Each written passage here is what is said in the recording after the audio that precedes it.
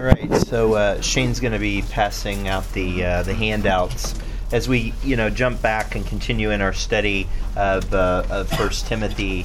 I'm excited about today's message, but I'm just going to shoot you straight. Today's message is a meat and potatoes message. I like meat and potatoes. Meat and potatoes are good. I do too. But it's a meat and potatoes message. So you are not, well, I don't want to thwart what God might do. My guess is you're not going to walk out of here and say, that message changed my life. Okay? Maybe it will. But this is the kind of message that is foundational, that lays some groundwork on how to build in your faith, how to take a step in your faith, right? This is not, lightning will not, I hope, lightning will not come down from heaven. There will not shine some great light other than these lights right here will probably not shine down on the message today. It's, matter of fact, when I look at the verses, they're kind of a little confusing, to be honest. They seem a touch out of place, and I'm never going to challenge that Scripture is out of place. I'm never going to challenge, but God must be doing something by putting these verses in, and we're going to look at that. So 1 Timothy chapter 5, verses 24 and 25, some men's sins are open beforehand, going before to judgment, and some men they follow after. Likewise, also the good works of some are manifest beforehand, and they that are otherwise cannot be hid.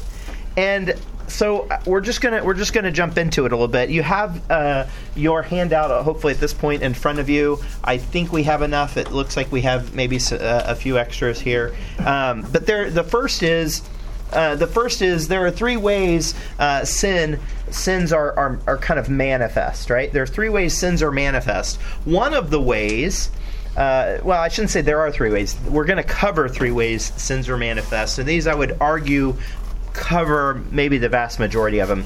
First, by us when we're proud of the action. Like, there are times that I have interacted with people, and I'm not ashamed to admit there have been times that I've said, "No, Lord," that I've said, "I ain't doing it that way," and I've said it to my wife. Like, when some of the stuff came down with the lockdowns, when some of the stuff came with the mask, like, I'm not necessarily proud about it, but I said to her, "I ain't doing it." Well, guess what? I did it. I submitted myself. Like, it was pride. I don't know how to say. Some sins are just open. We say, "Well, I'm not going to do that. I'm not going to get discipled. I think that's stupid." Or, "I don't need to get baptized." Or, "I don't need to serve. I don't need to do this, that, or the other." Like, some of us, and maybe you've said that recently, some of us just say those things. Like, we say, I'm not going to do it. And that's kind of, and proud of the action. If you and I think, so I can't remember, some of these I just have the references, but in 2 Timothy chapter 4, so this is the second letter that Paul writes to Timothy, he says, "For Demas hath forsaken me, having loved this present world, and is departed unto Thessalonica." Demas was like, "You know what, Paul? I'm done." No. This is a guy that, like, he had ministered with, he'd had the experience with, and then Demas was like, "You know what? I can't take anymore. I'm done. I'm done serving the Lord. I'm going to go live in the world, and I'm going to Thessalonica to do it." It wasn't a choice of ministry. He was just proud of where he was at, and that's unfortunate. Others, sometimes other situations are manifest by others. So when you look at the woman caught in adultery in John chapter 8, right? So she was in a sin situation. She wasn't necessarily proud of her situation. Matter of fact, there's reason to believe from the passage that she wasn't proud of her situation. But someone else identified her sin and exposed it. Right? In John 8:3, "And the scribes and Pharisees brought forth the woman unto him," or brought unto him a woman taken in adultery. "And when they had set her in the midst, they say unto him, Master, this woman was taken in adultery in the very act." In the very act. So literally, like, sometimes sins are manifest by other people for an agenda. Not necessarily because they were concerned about being righteous. That wasn't the issue here. Right? They were trying. There were a lot of things in play, but they were trying to put forward an issue in her life. So they were exposing her sin. And then there's sometimes that sins are manifest by God, right? So they bring us to repentance in some cases, right? Remember David's sin with Bathsheba, right? So he is confronted in 2 Samuel 12:7, and Nathan said to David, "Thou art the man," right? After he describes the situation with the lamb, right? He says, "Thou art the man, thus saith the Lord of Israel, I anointed thee king over Israel, and I delivered thee out of the hand of Saul." Like, God's still going to deal with David, but he's trying to bring him to a point of repentance based on his actions, right? And then the second is to conform to the image of Christ. When you look at Peter in Luke 4:8, and Jesus answered and said unto him, "Get thee behind me, Satan, for it is written, Thou shalt worship the Lord thy God, and him only shalt thou serve." So literally Jesus is trying to call out Peter's sin to get him to the right place of worship. Right? You guys, I see some nodding of heads. I think some folks are tracking me. And there's other times to warn or openly rebuke, right? You think of Ananias and Sapphira, right? Like, they did that in Acts chapter 5. They brought in that they sold their land for X. They bring in Y. They say they sold it for, this is all of it, but they held some back. It wasn't a problem that they gave a partial offering. The problem was that they lied about it, the bad intent, right? And they both die. And the church takes notice of that, right? So to warn or open rebuke, say, well, Mitch, why are we talking about open sin? Well, because when you look at the verse, some men's sins are open beforehand, right? Some men's sins are open. That doesn't necessarily mean that they're open because they did it of their own accord. They're proud of it. Doesn't necessarily mean that they did it because someone else exposed it, or doesn't necessarily mean because God. We don't know exactly what Paul means here, and I would argue that he actually means all of them. Some men's sins are open beforehand, before going before to judgment. Like, before the actual moment of judgment, where everything's going to be laid out, we have that knowledge when these situations arise. So Paul is saying to Timothy, there's times when things just bubble up through the course of ministry, through the course of interacting with people, where their sins are open. Their sins are open.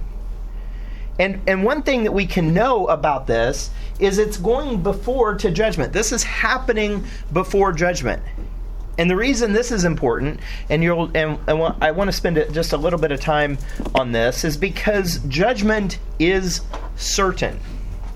Do not, I don't want anybody to tell the KC Police Department, but I sped on the way here this morning. I mean, it wasn't a lot. I was, some of y'all did the exact same thing. I'm getting here. There's fingers pointing in the room. There's people saying, yes, I did, and maybe I didn't. I mean, it wasn't bad, but had I been pulled over, I might have been able to talk my way out of it, right? I might have been able, look, officer, it was only 4 miles over. Trying to get my family to church, right? I might have been able to get out of it, but the reason I did it, that judgment was not certain. Like, we get away with things in life. Sure. Like, there were, we passed notes in school. I'm not too big of a man to admit that I cheated on a test one time. Yes, sir. Thank you, Shane. Yeah, did you cheat on a test too? Okay, that's why you were agreeing. Not just you were not just agreeing that I cheated on a test. You also there was a time that I've sinned. But I know judgment is certain.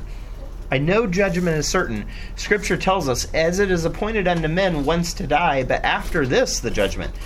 So is that a contradiction?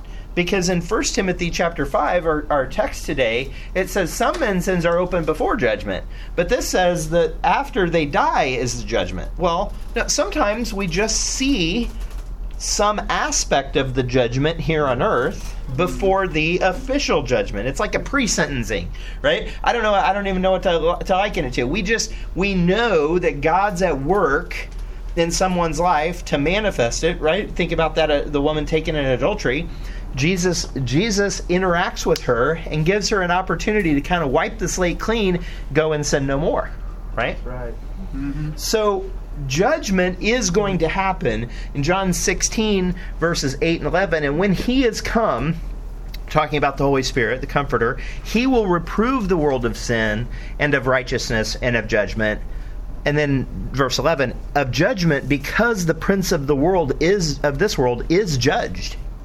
Like, it's a certainty. Yes, sir. There's no doubt that judgment is going to happen, both to us and to the angels even that have fallen. Judgment will happen. We can't avoid, we can't deny judgment. We can kind of forget because we get away with things. And sometimes God doesn't stop us from, like, literally I didn't get pulled over, like I said. He didn't stop me from sinning this morning. I'm sorry if you're disappointed in me. I'm sorry if you thought I was perfect and you now realize that I am not. Now, y'all knew I wasn't perfect well before I said about that. My point is that we often think just because there's no cause and immediate effect that there's no effect, right? There's no cause and effect. Well, there is a cause, and the effect is judgment. Okay? And we'll talk more about what that judgment looks like. But we know that it is certain. We also know that judgment is revealing. Judgment is very revealing.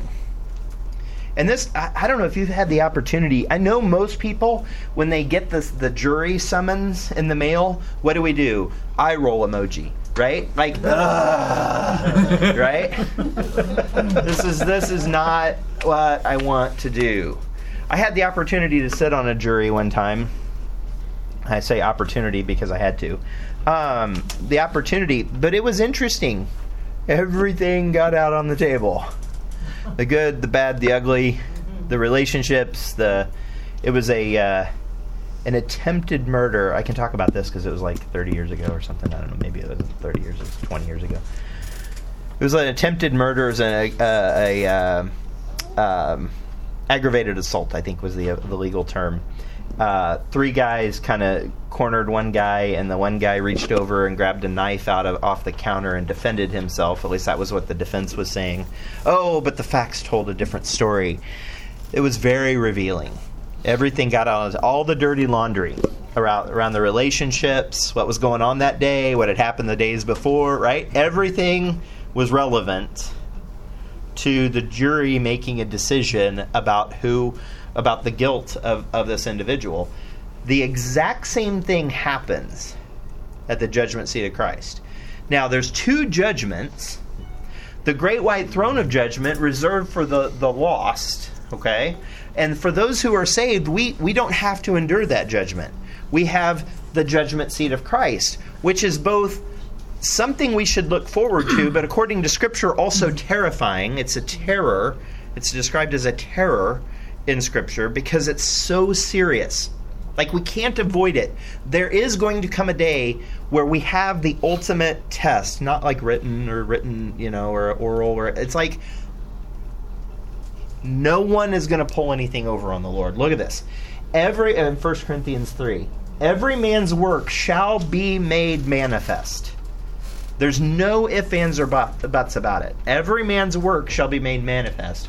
For the day shall declare it, because it shall be revealed by fire. And the fire shall try every man's work of what sort it is. And if any man's work abide which he hath built thereon, he shall receive a reward.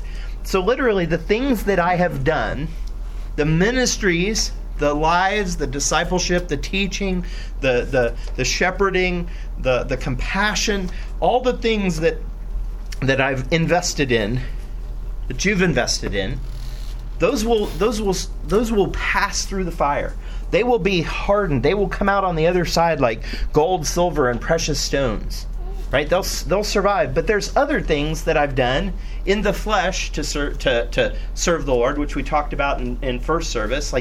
None of that is pleasing to God. That's likened to wood, hay, and stubble, and that will be burned up. But let me be very clear. The words of Scripture are in fact poignant here.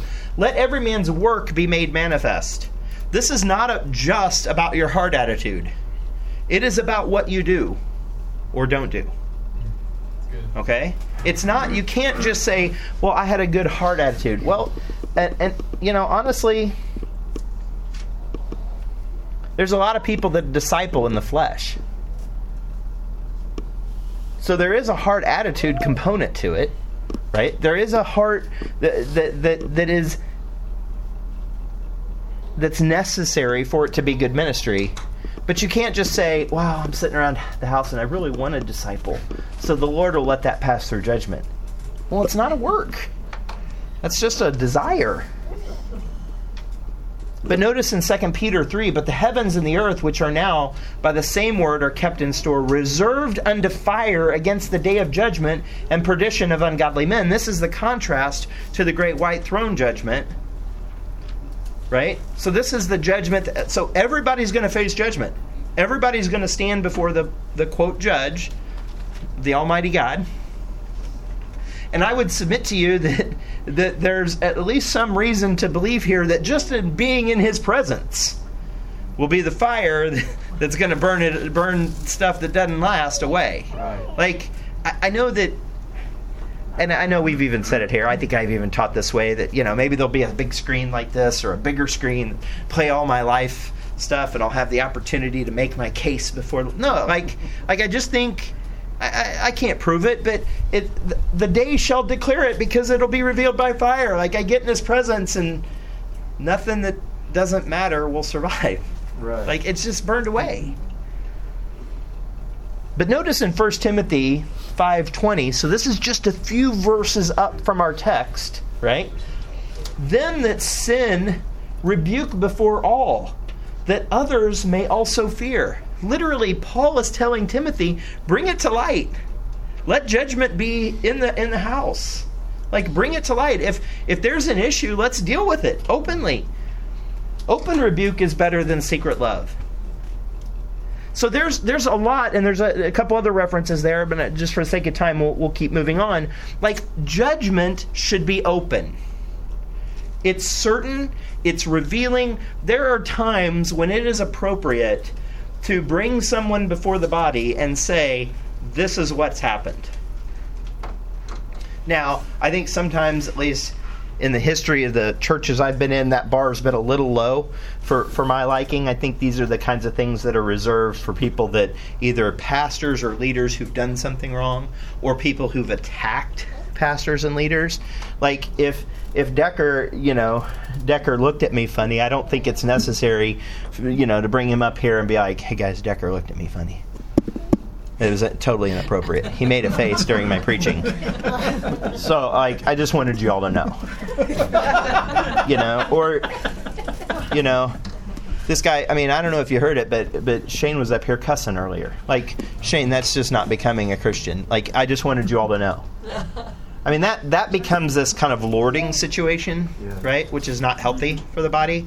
But if Shane were to rebuke... Sorry, bro. You're not going to sit in the front anymore. If Shane were to rebuke the pastor falsely, make a false accusation against Sam, start spreading that around this class. You know what? There's probably going to come a time where in this fellowship, or potentially before the body, that we're going to have to say, look, Shane sins. Shane was doing the wrong thing. And hopefully the Lord would convict Shane, and Shane would be more than glad to stand up and say, I did wrong, the Lord forgave me. Like, that's them that sin, rebuke before all. Now, that, remember, earlier in 1 Timothy chapter 5, that was the challenge of the pastor, right? Rebuke not an elder, right? Except there being multiple witnesses, right? But open rebuke is better than secret love. This is a real thing. Open rebuke. Judgment should be open. No closed doors here. So men follow after, and I think I just put the references on your list, but the men follow after. So I probably should have put this verse in a couple of different places. But some men's sins are open beforehand, right? We saw that. We just know about them before judgment. Going before to judgment. So ultimately they will be judged. And look at this. Some men, they follow after. Some people actually choose to follow after that sin, which is really odd to me. It's really awkward that some people, knowing what's happening, knowing what people are doing is wrong, they will still do it. And we're just going to touch on these. Psalm 1, blessed is the man that walketh not in the counsel of the ungodly, nor standeth in the way of sinners, nor sitteth in the seat of the scornful. Because, hey, there are people that will do that. Right. Proverbs 1, 10 and 15, my son, if sinners entice thee, consent thou not. Don't go with them.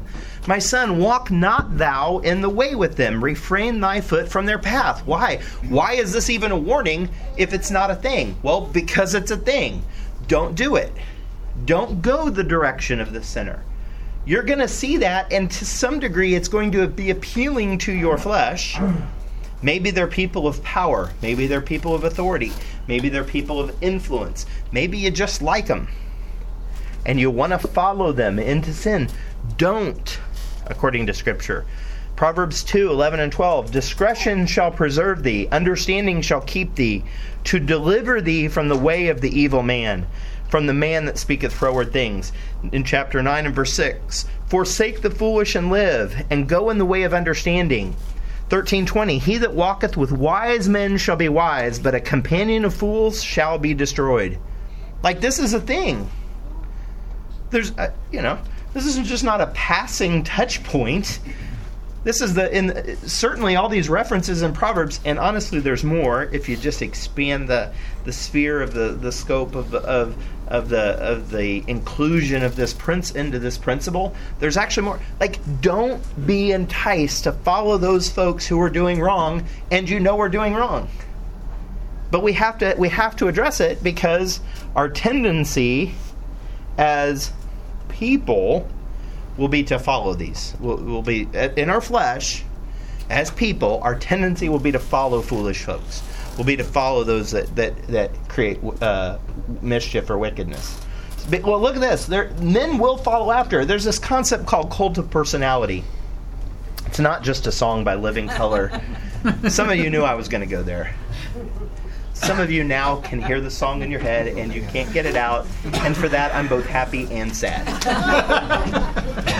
Look at this. In Acts 5, before these days rose up Theudas, boasting himself to be somebody, to whom a number of men, about 400, joined themselves, and then he was slain. Who was slain, and all his men obeyed him, were scattered and brought to naught. After this man rose up Judas of Galilee in the days of taxing, and drew away much people after him. He also perished, and all, even as many as obeyed him, were dispersed. Like, there's this concept of following this bad leader, or this leader that's not gonna, and look, there's probably some component of zealousness against the government. Okay, jump up on my soapbox for a second. Be careful about your position against the government, against the vaccination, just be careful. That's all. Just be careful. Because what you might be doing is following somebody who you don't actually like, who you don't actually agree with, and their end is not good. Mm-hmm. Just be careful. Okay? I'm not saying look, I think that God was in the revolution in the United States, breaking us off from Britain and bringing some religious freedoms that didn't happen. I mean, God has clearly blessed the United States of America. I get that sometimes you have to have civil disobedience. I get, just be careful. Just be careful. Don't get washed up in it, because what happens is God will take off the leader, and then you get dispersed or scattered. God does not do this with true Bible believers. Sometimes the lead gets taken out, martyred, removed, whatever, but he doesn't scatter and disperse this way. He multiplies and grows. Yeah. Yes, sir. Mm-hmm. Sometimes they're persuasive of errors. Woe unto you, scribes and Pharisees, hypocrites, for you compass sea and land to make one proselyte.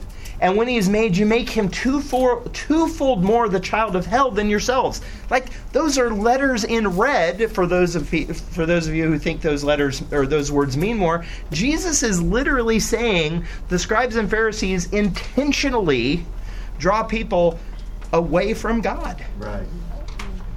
Be careful. Do not follow me one step if I'm pulling you away from the Lord. Like, hard right, hard left, whatever, the illustration. Do not follow me one step if I pull you away from the Lord. Continue in 2 Peter chapter 2.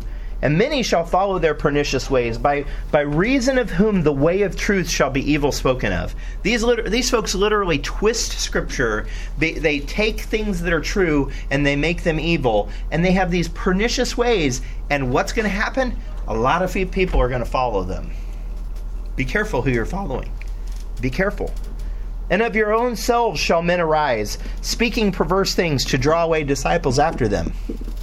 Like, this church is not immune to that. It's unfortunate. I put it in the category of it stinks. But there are people that when they get the platform, whether that platform is one-on-one discipleship or small group Bible study, well, they'll take I think Sam refers to it as a pet doctrine, and they'll make a bigger deal out of it than it needs to be. And they start pulling away disciples after them. And they start questioning the leadership. And they start questioning the structure. And does the Scripture really say that, or does it say this? Just be real careful.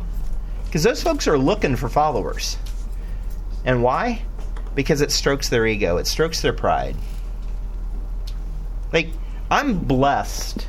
I am absolutely blessed. And I'm just going to be transparent.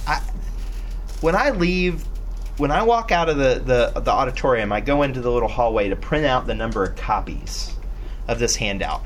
And I'm always torn because I don't want to print too many and waste like church resources. But I also want to be a man of faith that says how many people are going to be here, right? So when I walk in, I try to gauge, okay, who's out, who's told me they're on vacation, who's serving, like Brandon's serving, and like I know that some folks are here and some folks aren't, and so I try to gauge, but it's this little faith struggle for me every time. It's a blessing to see all of these faces and all the new faces and that, like, it really is, and I love it because I love you guys. But at the end of the day, when we first started Wholeheart, it was a transition, obviously, and we were coming back from pandemic, but I think there were 7 of us in the boiler room, ballpark, 8 maybe. And there was a host on Zoom. But my point is, like, I'm going to do this if just 2 of us show up. I mean, praise the Lord that, like, He's called me to do this until He tells me not to. I love having people here, but not because it strokes my ego, but because I really believe this blind beggar got some bread and he just wants to share. That's right. Like, I really believe that the Lord taught me this and said, teach it to them. And that, like, that's enough.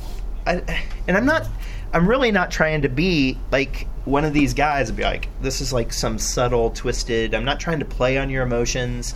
I'm really not. People will do this. And if you, again, I will say it again, if I am pulling you one step away from the Lord, stop coming to this class. Stop. It's not worth it.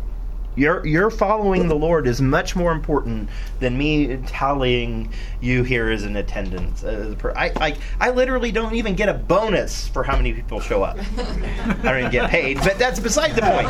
Like, I don't get anything. Some people will arise and they will start drawing people to themselves. I have tried and tried. It's been a focused effort on my part for you all to be networked in MBT. I've brought in, when I've not been here, I've asked other fellowship leaders to teach. I've asked other pastors to teach. That was not coincidence. That was not just who was available. I want them to see you. I want you to see them. We've done fellowship activities with other fellowships. We're going to this marriage retreat with Life Fellowship. I want you networked. I don't want a little group think going on here. That's the best way to keep us all safe. Okay? It's the best way. Some are deceitful. Some draw me not away with the wicked and with the workers of iniquity. Look at this, which speak peace to their neighbors, but mischief is in their heart. Like, you have to pray and ask God to show you what's going on in that person. And it's called discernment. and God will give it to you.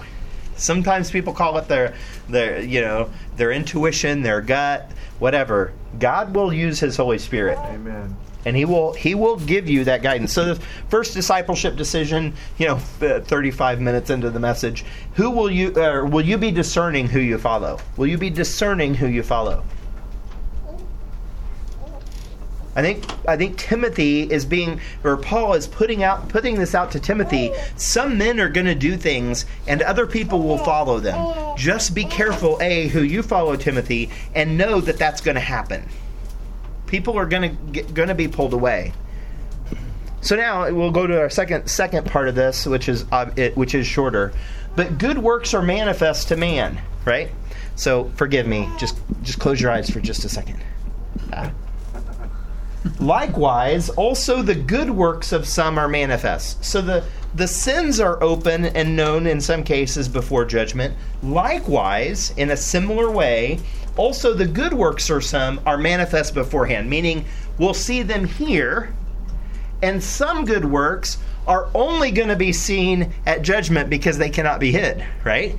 The fire will burn everything else away, and they will remain. Okay? So that's literally the lesson. It's parallel. So the sin and the good works. So what are good works? How can they be manifest? Well, to glorify God.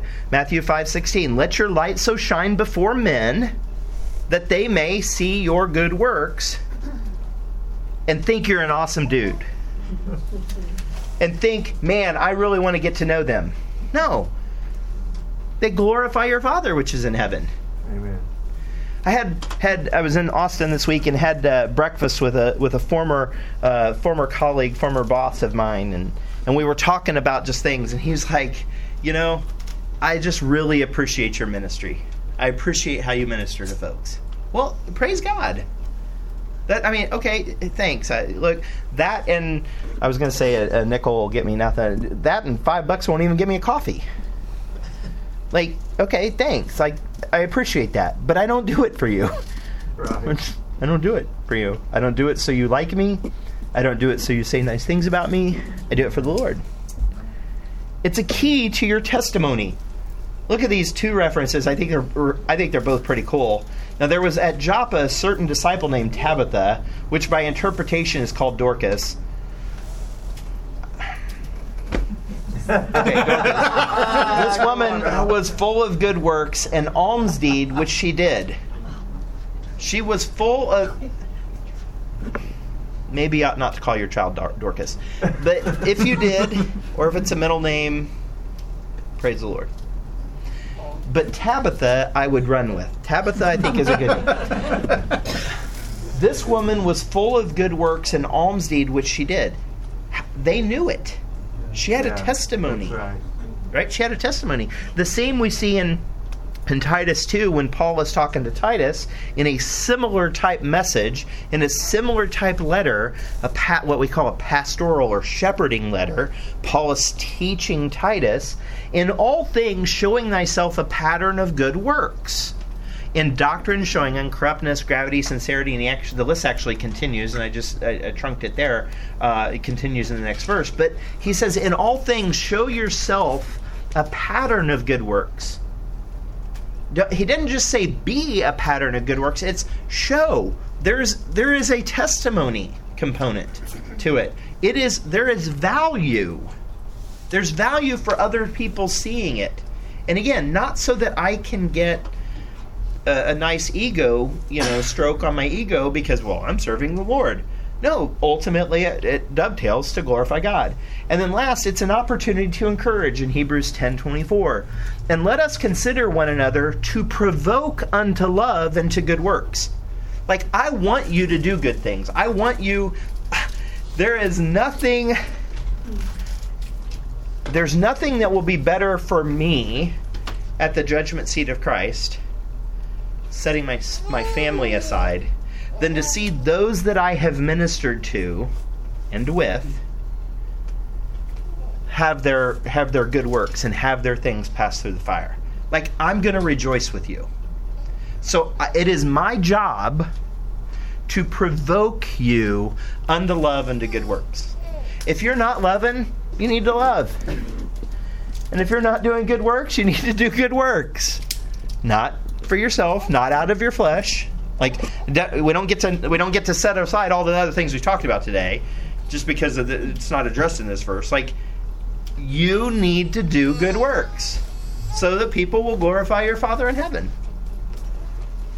And ultimately, remember that 1 Timothy chapter 5 and verse 25, it's going to be manifest. They cannot be hid. Remember, we already talked about that judgment manifests things. It reveals things, right?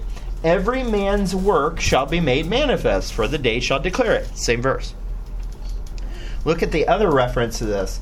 1 Corinthians 4:5. Therefore judge nothing before the time, until the Lord come, who will both bring to light the hidden things of darkness. He's going to expose the sin, the stuff we've already talked about, and will make manifest the counsels of the heart. So this is that part I was kind of talking about, when you have to have the good heart attitude. You have to approach ministry the right way, not grudgingly, right? You need to invest in people with love. You need to invest people with compassion, right? Yeah. If you eye roll when it's time to go to discipleship to disciple, my guess is he was not going to make manifest, or he'll make manifest the counsel of your heart. There's no doubt about that, and it's going to burn up. Like, literally, it was wasted time on your end. Literally. Because your heart wasn't in it. So there is a component of both work and heart. They both have to be there. They both have to mesh in a very real and a very tangible way, a very appropriate way, so that ministry is accomplished. That, my friends, what will survive the fire of the judgment seat of Christ. So ultimately, our second discipleship decision: how do your good works stack up? A, are they good works? B, do they have the right heart behind them? This counsel of the heart. He will manifest the counsel of the heart. Like, where is your heart where are your hearts? Where is your heart in these matters? And look, there are times when you just got to drag your stinking butt out of bed and go minister. I get it. And you might not be all in emotionally. You might not be all in spiritually. You know, there are times where, some of you will remember this, it's time to make the donuts. Like, it's just, some of you don't, but some of you do. Like, right? It's just time to get up and make the spiritual donuts. Some of you are like, what in the world? There was a commercial, and the guy was like, always had to get up early to make the donuts. Dunkin' Donuts, if I remember right. Dunkin' Donuts, yeah, time to make the dark outside, time to make the donuts. And he'd like go to sleep, and it was time to make the donuts. Like, because that's the kind of people that are making your donuts. They're committed. And there are times when I'm tired and I don't want to minister, and there's times I just drag myself to ministry. You will experience that if you haven't already. But in that, you can say, Lord, I am doing it for you. I'm bringing my body under subjection. I'm controlling my flesh because my spirit really wants to serve, right?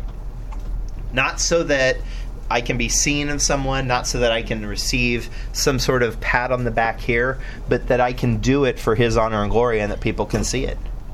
For the glory that it is, the glory to His name. I mean, literally, Mitch Dobson is no good without the Lord. I don't know that anybody in here knew the pre-saved Mitch Dobson. I don't think so. I think everybody has met the post-saved. I was not a good dude. I wasn't a good dude. Now, my sins had different labels on it than my guess is yours did. I mean, some of us probably did the same, but like it was all filthy. And the thing is, I needed a savior, right? Exactly what Sam was talking about this morning. I needed a savior to wipe away the filth, to wipe away the things that I did with an agenda. I need the Holy Spirit to come into me, to drive me to be compassionate, to drive me to love. And that was important. Yes. Matter of fact, it's literally everything I got. Like, I got nothing to give you outside the Lord. I just don't. And like I said before, the minute you suspect, I welcome you to challenge me to my face, and to Sam, to the other pastors of this church. If you think I'm leading you astray, if you think I'm teaching heresy, if you think I'm doing something just for my own edification, for my own gratitude, for my own ego, call it out, please. Do not follow me one step away from the Lord. It's not worth it. It's just not worth it. And if you're sitting in the chair this morning and you don't have that relationship with the Lord, you're like, some of this is foreign, some of this, like, I don't understand the difference between the judgment seat of Christ and the great white throne. Like, literally, there's a chance that people in this room who are unsaved don't even believe there's actually a judgment coming. I'm begging you, there is. Yes. I'm begging you to believe that there is coming a day when you will be judged. And you need to be in the right spot there. You need to have the right covering, the covering of the blood of Jesus Christ. That is the only thing that's going to help you in that day. The only thing. There's no St. Peter at the gate weighing your good works, looking in some book relative to your actions. That's not how it looks. He looks and he says, I see Christ, and you can... He doesn't even look, but that's just the way we've made it up. Like, if you look like Christ, you can come in, and the only way you look like Christ is to have the blood covering you. Amen. To have his blood covering you. Amen. Yes. So I implore you, if you don't know Christ as your Savior today, please get with me afterwards. It is a vital decision. Let's pray.